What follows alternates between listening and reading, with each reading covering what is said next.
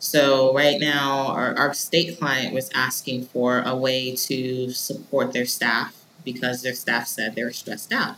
Okay. So they weren't looking for a platform. They were actually just looking for a therapist to come in. So we went after it, but instead of just saying, oh, we'll give you a therapist, instead we presented a full comprehensive solution.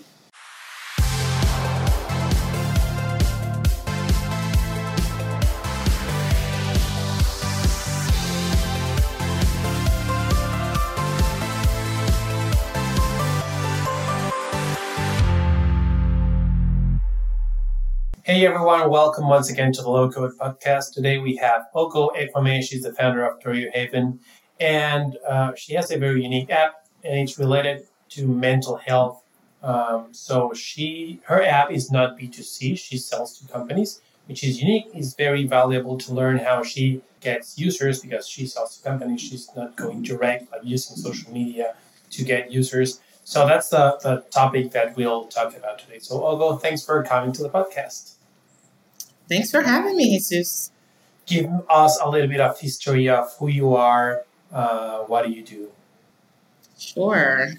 So I am, I guess, my technical title, I'm a health systems engineer. I work with hospitals, health systems, clinics, just anybody that delivers healthcare to the public. I help them improve processes, which includes technology.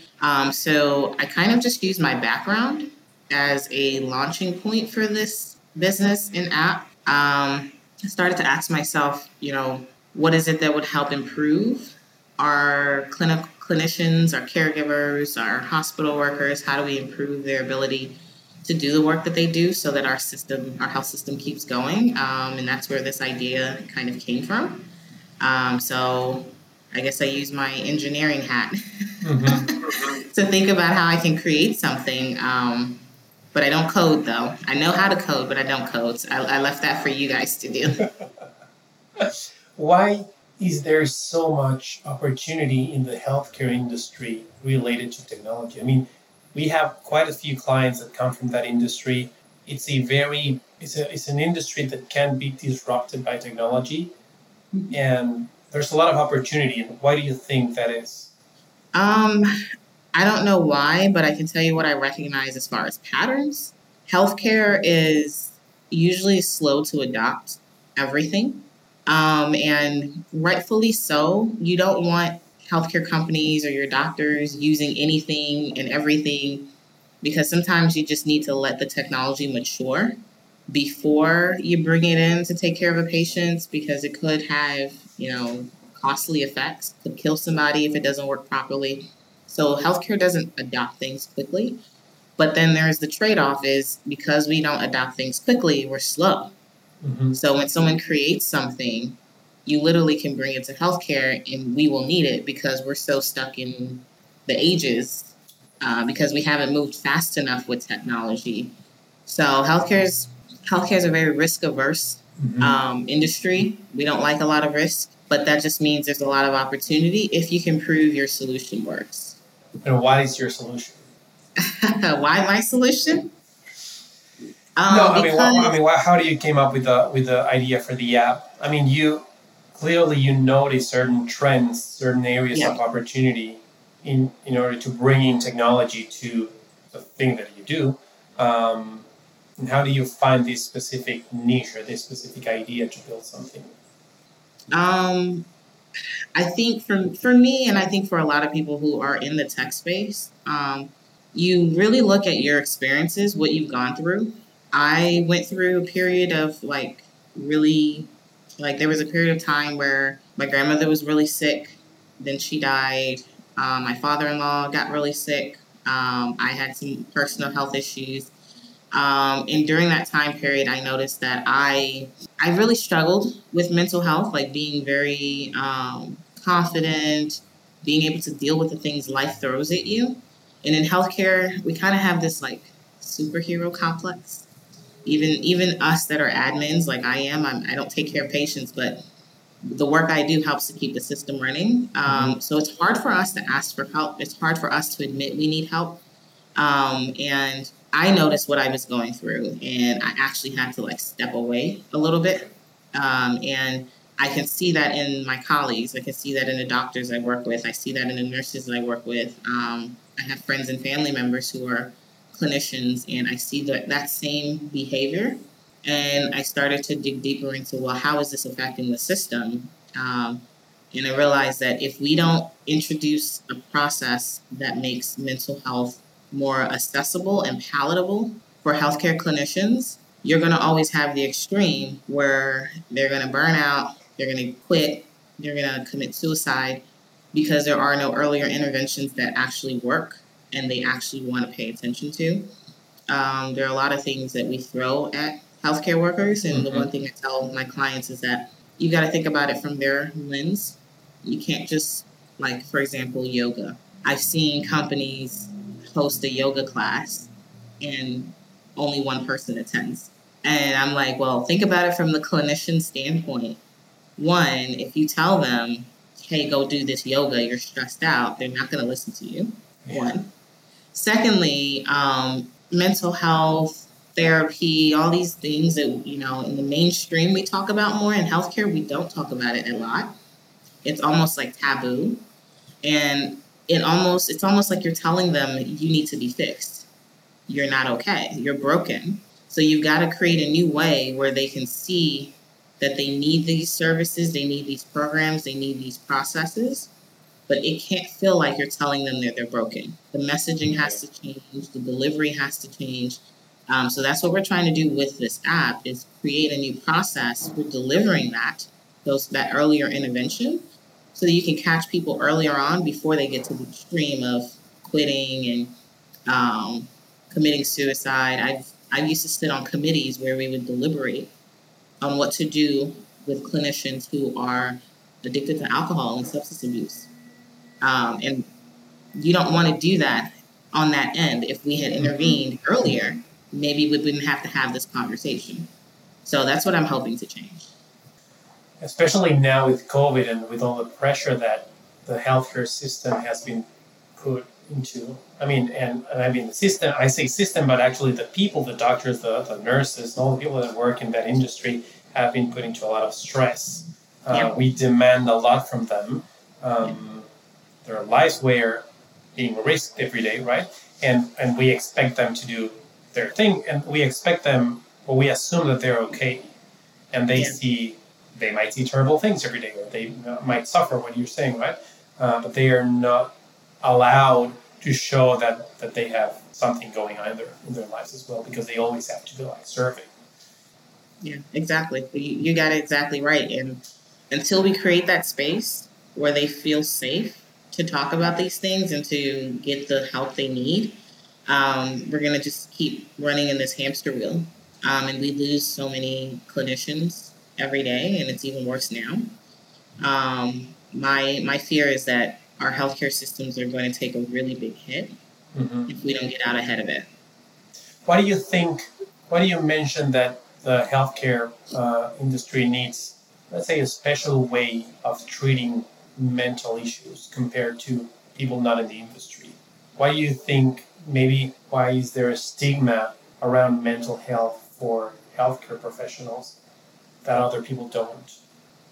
Well, to me, it's unfortunately just the way the industry has developed. Like if you look at how we used to train our doctors, our nurses, our paraprofessionals, you kind of just tell them to keep going, deal with it, part of the job. I've actually heard people say, well, you signed up for this. So how does somebody then say, I need space, I need a break, I need time to myself, when you're getting that type of messaging? And it's not just, here and here. It's all over. It's always around them. We as a society, we have such high expectations. And part of our methodology is to actually look at the evidence. And what we've discovered is that there's this invalidating effect when people are constantly telling you that you don't have time to deal with your emotions. You're invalidating to them that these emotions are necessary. You're telling them, throw it away, don't do away with it, don't think about it. And what ends up happening is psychologically, we have a cycle, a stress cycle. And if we don't allow ourselves to actually like deal with the stress and come down, we never kind of offload. So healthcare workers, they're dealing with a traumatic case. Their fight or flight mode is like here. You're supposed to come down after, but we never really do that. So the next day they're just escalating more and more and more until they get to a point where they can't deal with it anymore. Yeah, that makes sense. Okay. Yeah, that makes a lot of sense. So what do you come up with? What do you build to fix that problem in the industry? I think we each can address it uniquely. The way we address it is by creating a new engagement process. How do we engage our clinicians in a way where they feel like they have a safe space, that this is theirs. This is not being controlled by anyone or their employer, that this is for them. And then you also have to make sure that they connect with it. There are a lot of things out there in the mental health space, but most clinicians we talk to say, it doesn't feel like it's built for me. Okay. It has to be built for them. It speaks to their particular needs, their particular nuances. And not a lot of companies are willing to take the time to uncover that. Okay. I think a lot of us build tools to just be general across the board. And in healthcare, unfortunately, that backfires. When it feels general, they don't gravitate to it. Yeah, that makes a lot of sense. I mean, the opportunity is always on the niche rather than the general. Cool. Yeah. So that means that you're creating content related to mental health for clinicians and healthcare workers. Yeah, we create content, we create education. We have an evidence-based educational process that's been validated. We host events. We do a variety of things, and we contextualize it to the clinician, making sure that we're speaking to their experience. We're not talking general. We're really speaking to their nuanced needs. And then on something I do that's different from the traditional tech model is we do have a consulting attachment to it. So yes, we work with the clinicians, the end users, but we do have a consulting firm that does the strategy, that we take a lot of the data that's collected from our platform to inform operational strategy for these healthcare organizations. So they're able to get insights into the needs of their employees that they never have been able to get before. For example, what do you give them that they hadn't seen before? Like, for example, understanding this context of caring in multiple domains. So we assume that as clinicians, they come, I'm just going to use a doctor or a nurse as an example. They come, they take care of their patient. They may work a 12-hour shift. Please excuse me, I'm recovering from a cold, so please excuse the stuffiness. So a nurse, a doctor, they come in, they work their 12-hour shift, right? They may be exhausted. When they go home, we think, okay, you're going to go home, you're going to rest, you're going to take a nap, you're going to, do something to not think about work. Mm-hmm. In reality, most of what we've seen is that clinicians don't go home to rest. They go home to keep caring for other people. Right. They keep doing more things. A nurse that's a mom or has a mother that she needs to take care of, she's not going home to sleep. She's going home to do more of the same thing. To work at home, yeah. Literally, they're working at home. If a child is sick, she has to take care of them. Something we all underestimate or we don't think about because subconsciously we all do it is that when we know somebody's a clinician or they're a nurse or they have a medical background, whenever anything happens health-wise, we automatically think of them. Mm-hmm. We assume they're going to come help us. We assume they know what to do. But we are especially now with technology, you're a text away. Like previously, it was a little bit harder. Today, you just send a text and a WhatsApp send something, and you expect them to answer right away. Exactly. So literally, you're telling them that, I know you just got off your shift, but you need to start a second shift and help me out and help Aunt Susie out and help Billy out. So they don't rest. So remember that stress cycle I was telling you about, that once we go up, fight or flight, we need to come down and reset. They go home, they're like this. But if people are in their community or in their homes asking more of them from a caring aspect, they're not resetting. And that's part of what we need to help organizations understand and learn how to operate around is you cannot assume they're going home to rest. Okay. You need to understand the context of how they're working because that has huge implications for the safety of how we're delivering care. If a nurse works 3 12-hour shifts back to back and she's caring for her grandmother who has dementia, when she comes back, she's not fully rested. Right. So what's going to happen? Is she going to make a mistake? Is she going to forget something? Is she going to be so tired that she loses her train of thought? There's already so much pressure in the healthcare arena. We got to understand where people are mentally so that we're putting them in the proper place to be successful and we're not setting ourselves up for failure. But in order to get that type of data and to understand that level of mental need, you've got to have a place where healthcare workers gravitate to and they're willing to share this information. They're willing to actually say, this is what I need, or this is what I'm experiencing, this is what I'm going through. And that's what our platform helps to do for the organizations. Because without it, the likelihood that you get that depth of insight doesn't really exist now. Right. And so we want to build that. That's very cool. Yeah, because at the end, your client, they're either losing people or their employees are making mistakes, right? So It's a very clear pain, the one that they have, the one that you're fixing the platform. Okay, so you sell your clients, I don't know, hospitals, or who's your client? Okay, how do you get these clients? Sure, great question. I'm going to just keep saying it. We're not the traditional tech model.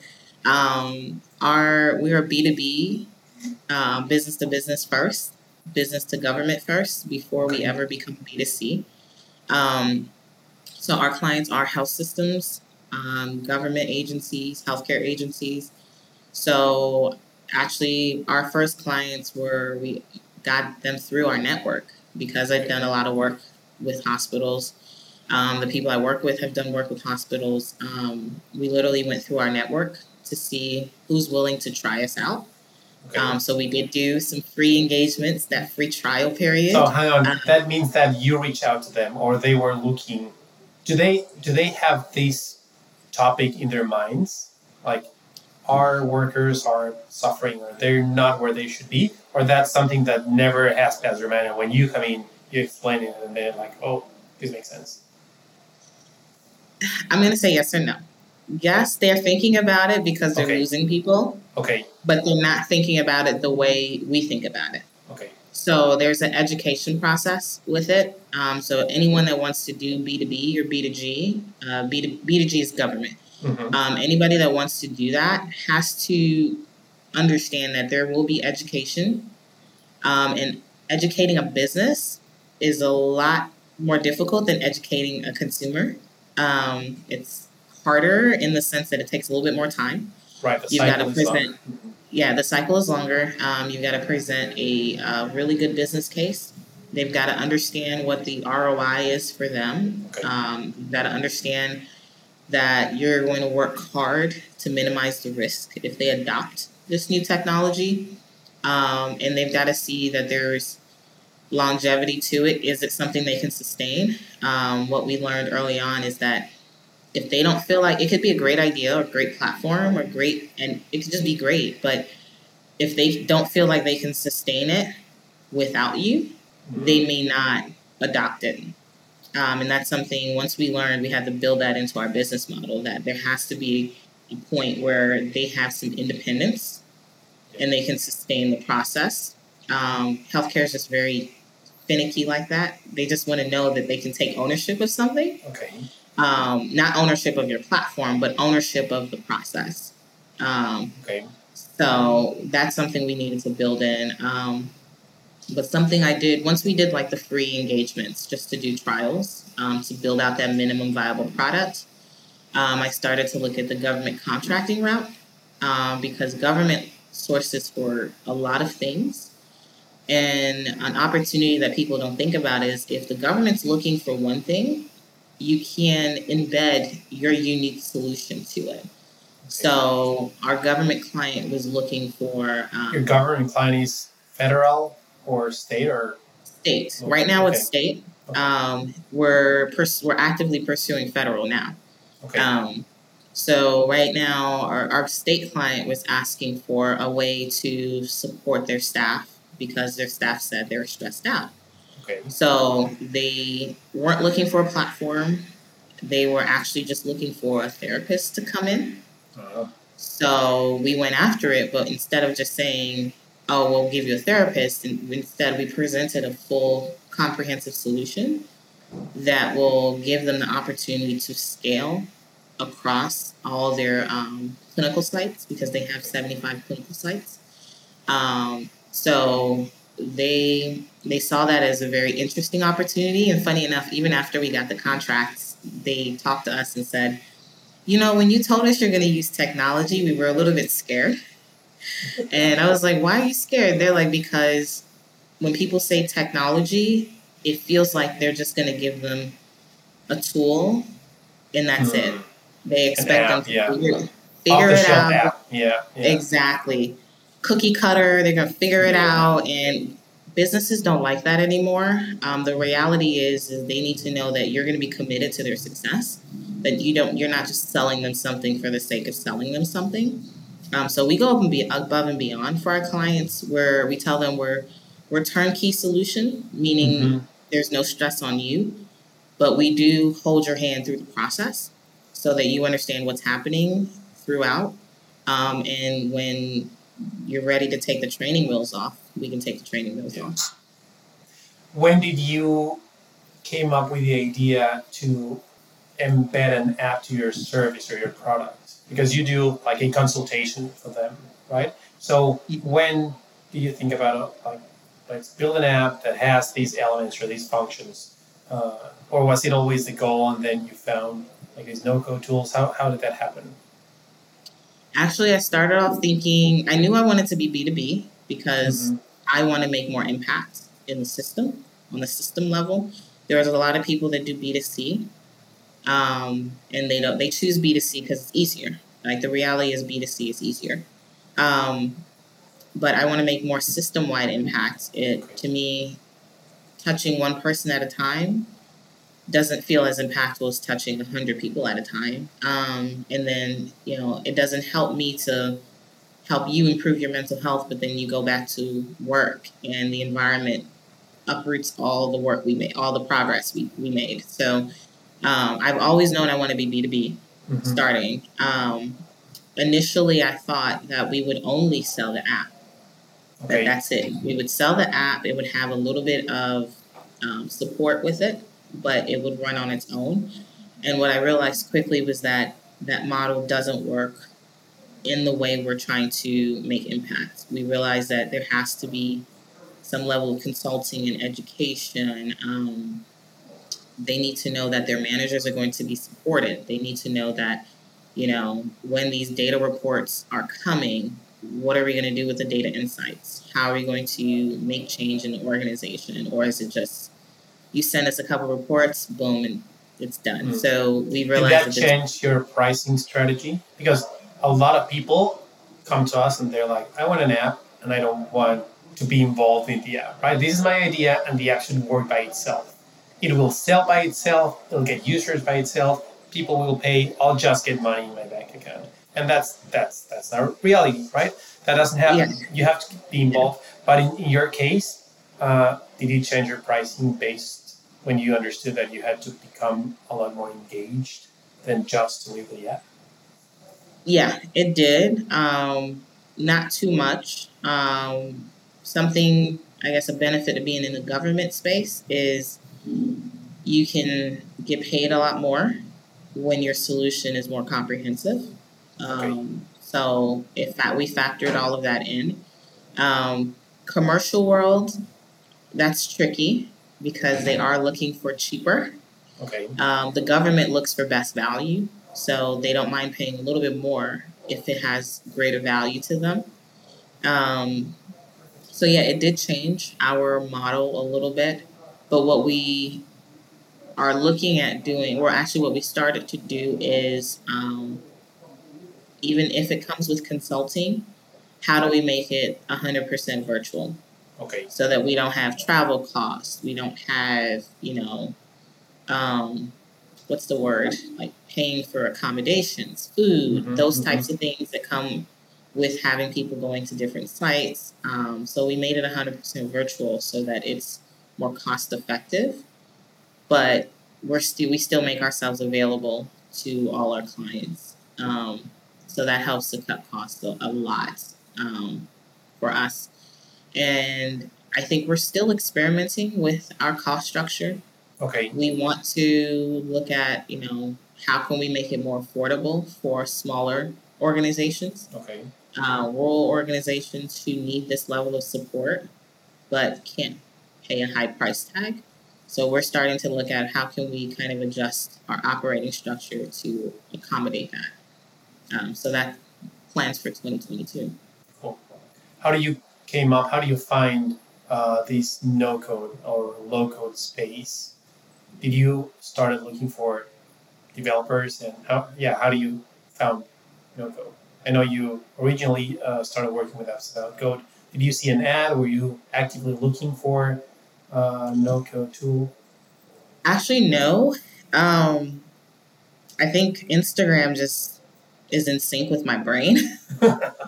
Instagram showed me an ad for the no-code agency. I looked at it and I thought it was interesting. I attended a meeting, thought it was interesting, but I didn't really have a mind to go that route. I started off as just a consultant. I didn't want technology initially. Then I started to get more involved in the space, meeting new founders, and everyone had technology. And I'm like, I'm missing something. Okay. And so once I started seeing that everybody has technology, I was like, okay, maybe I need to create technology.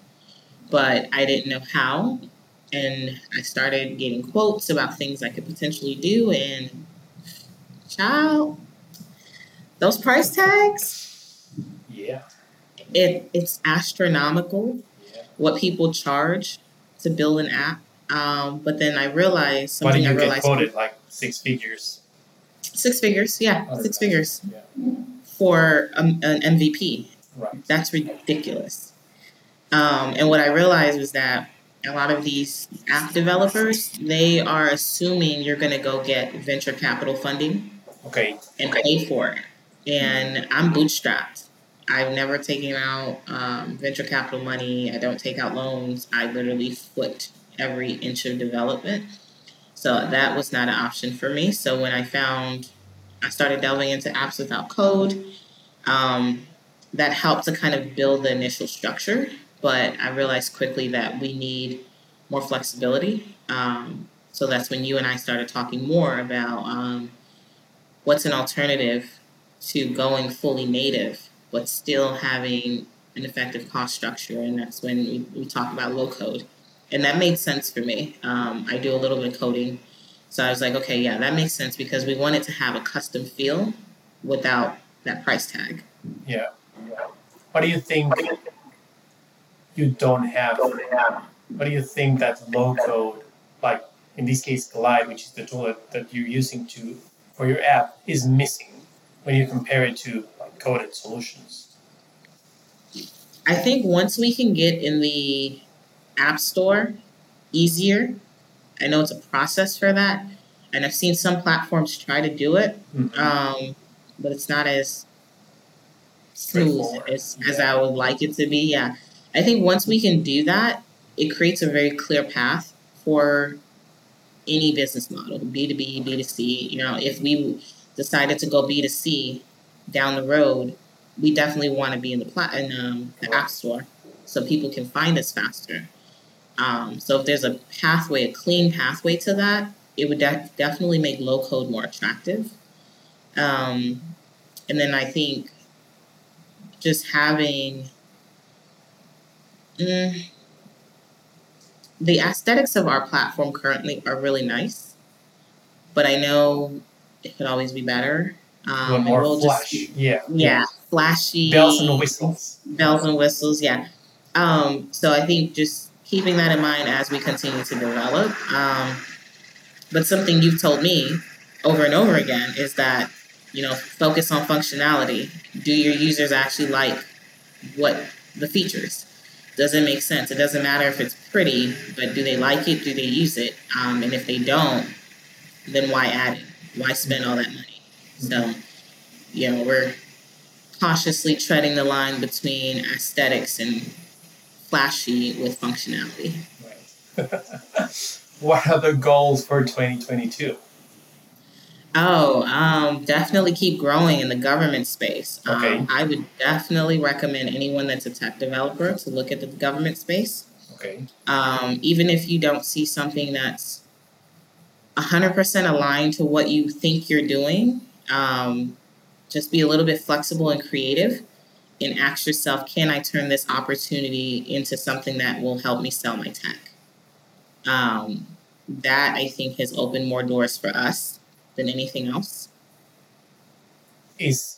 So what you're saying is that the government is not as competitive as selling to businesses? Is it easier to sell to government than businesses? It is, it's not easier. Okay. Or how do I put this? Is there less competition? There's less competition because most people are not thinking about coming to the government the way we're doing. Okay. You do have to understand the space, understand what they look for, what they want, and make sure you're speaking to that. It's like any market research, understanding your target market. The private sector, I've learned, is if I could have less attention span, because there's so many new things in the private sector that you could be talking to someone and tomorrow they met someone else with another thing and they're like, oh, that looks nice, and you lose their attention. Okay. Versus in the government space, because they're committing a lot of money to purchasing whatever they're purchasing, they don't change their minds as quickly. Once they make up their mind, they're going to purchase this, that's what they buy. They wait and see, does it work? Is the vendor good? Is the company good? Then they make a decision whether to change. So you have a better chance to prove yourself and really become the vendor of choice in the government space. That is very interesting. I hadn't thought about that. Yeah. Government is an interesting industry that a lot of people don't think about. Yeah, and it's not just, I know I'm in the United States, but it's not just U.S. Governments across the board, even internationally, they purchase in a very similar way. Because we were even looking at some international contracts as well. Okay. So it's definitely a big interest for us to keep growing in. That's cool. Where can people find more about Career Haven? Oh, you can go to our website, careerhaven.com. You can visit us on LinkedIn, Career Haven. You can search Career Haven. You can search me. You can see us on Instagram. But I think most of our attention is spent on LinkedIn. Okay. Because we're heavy business to business.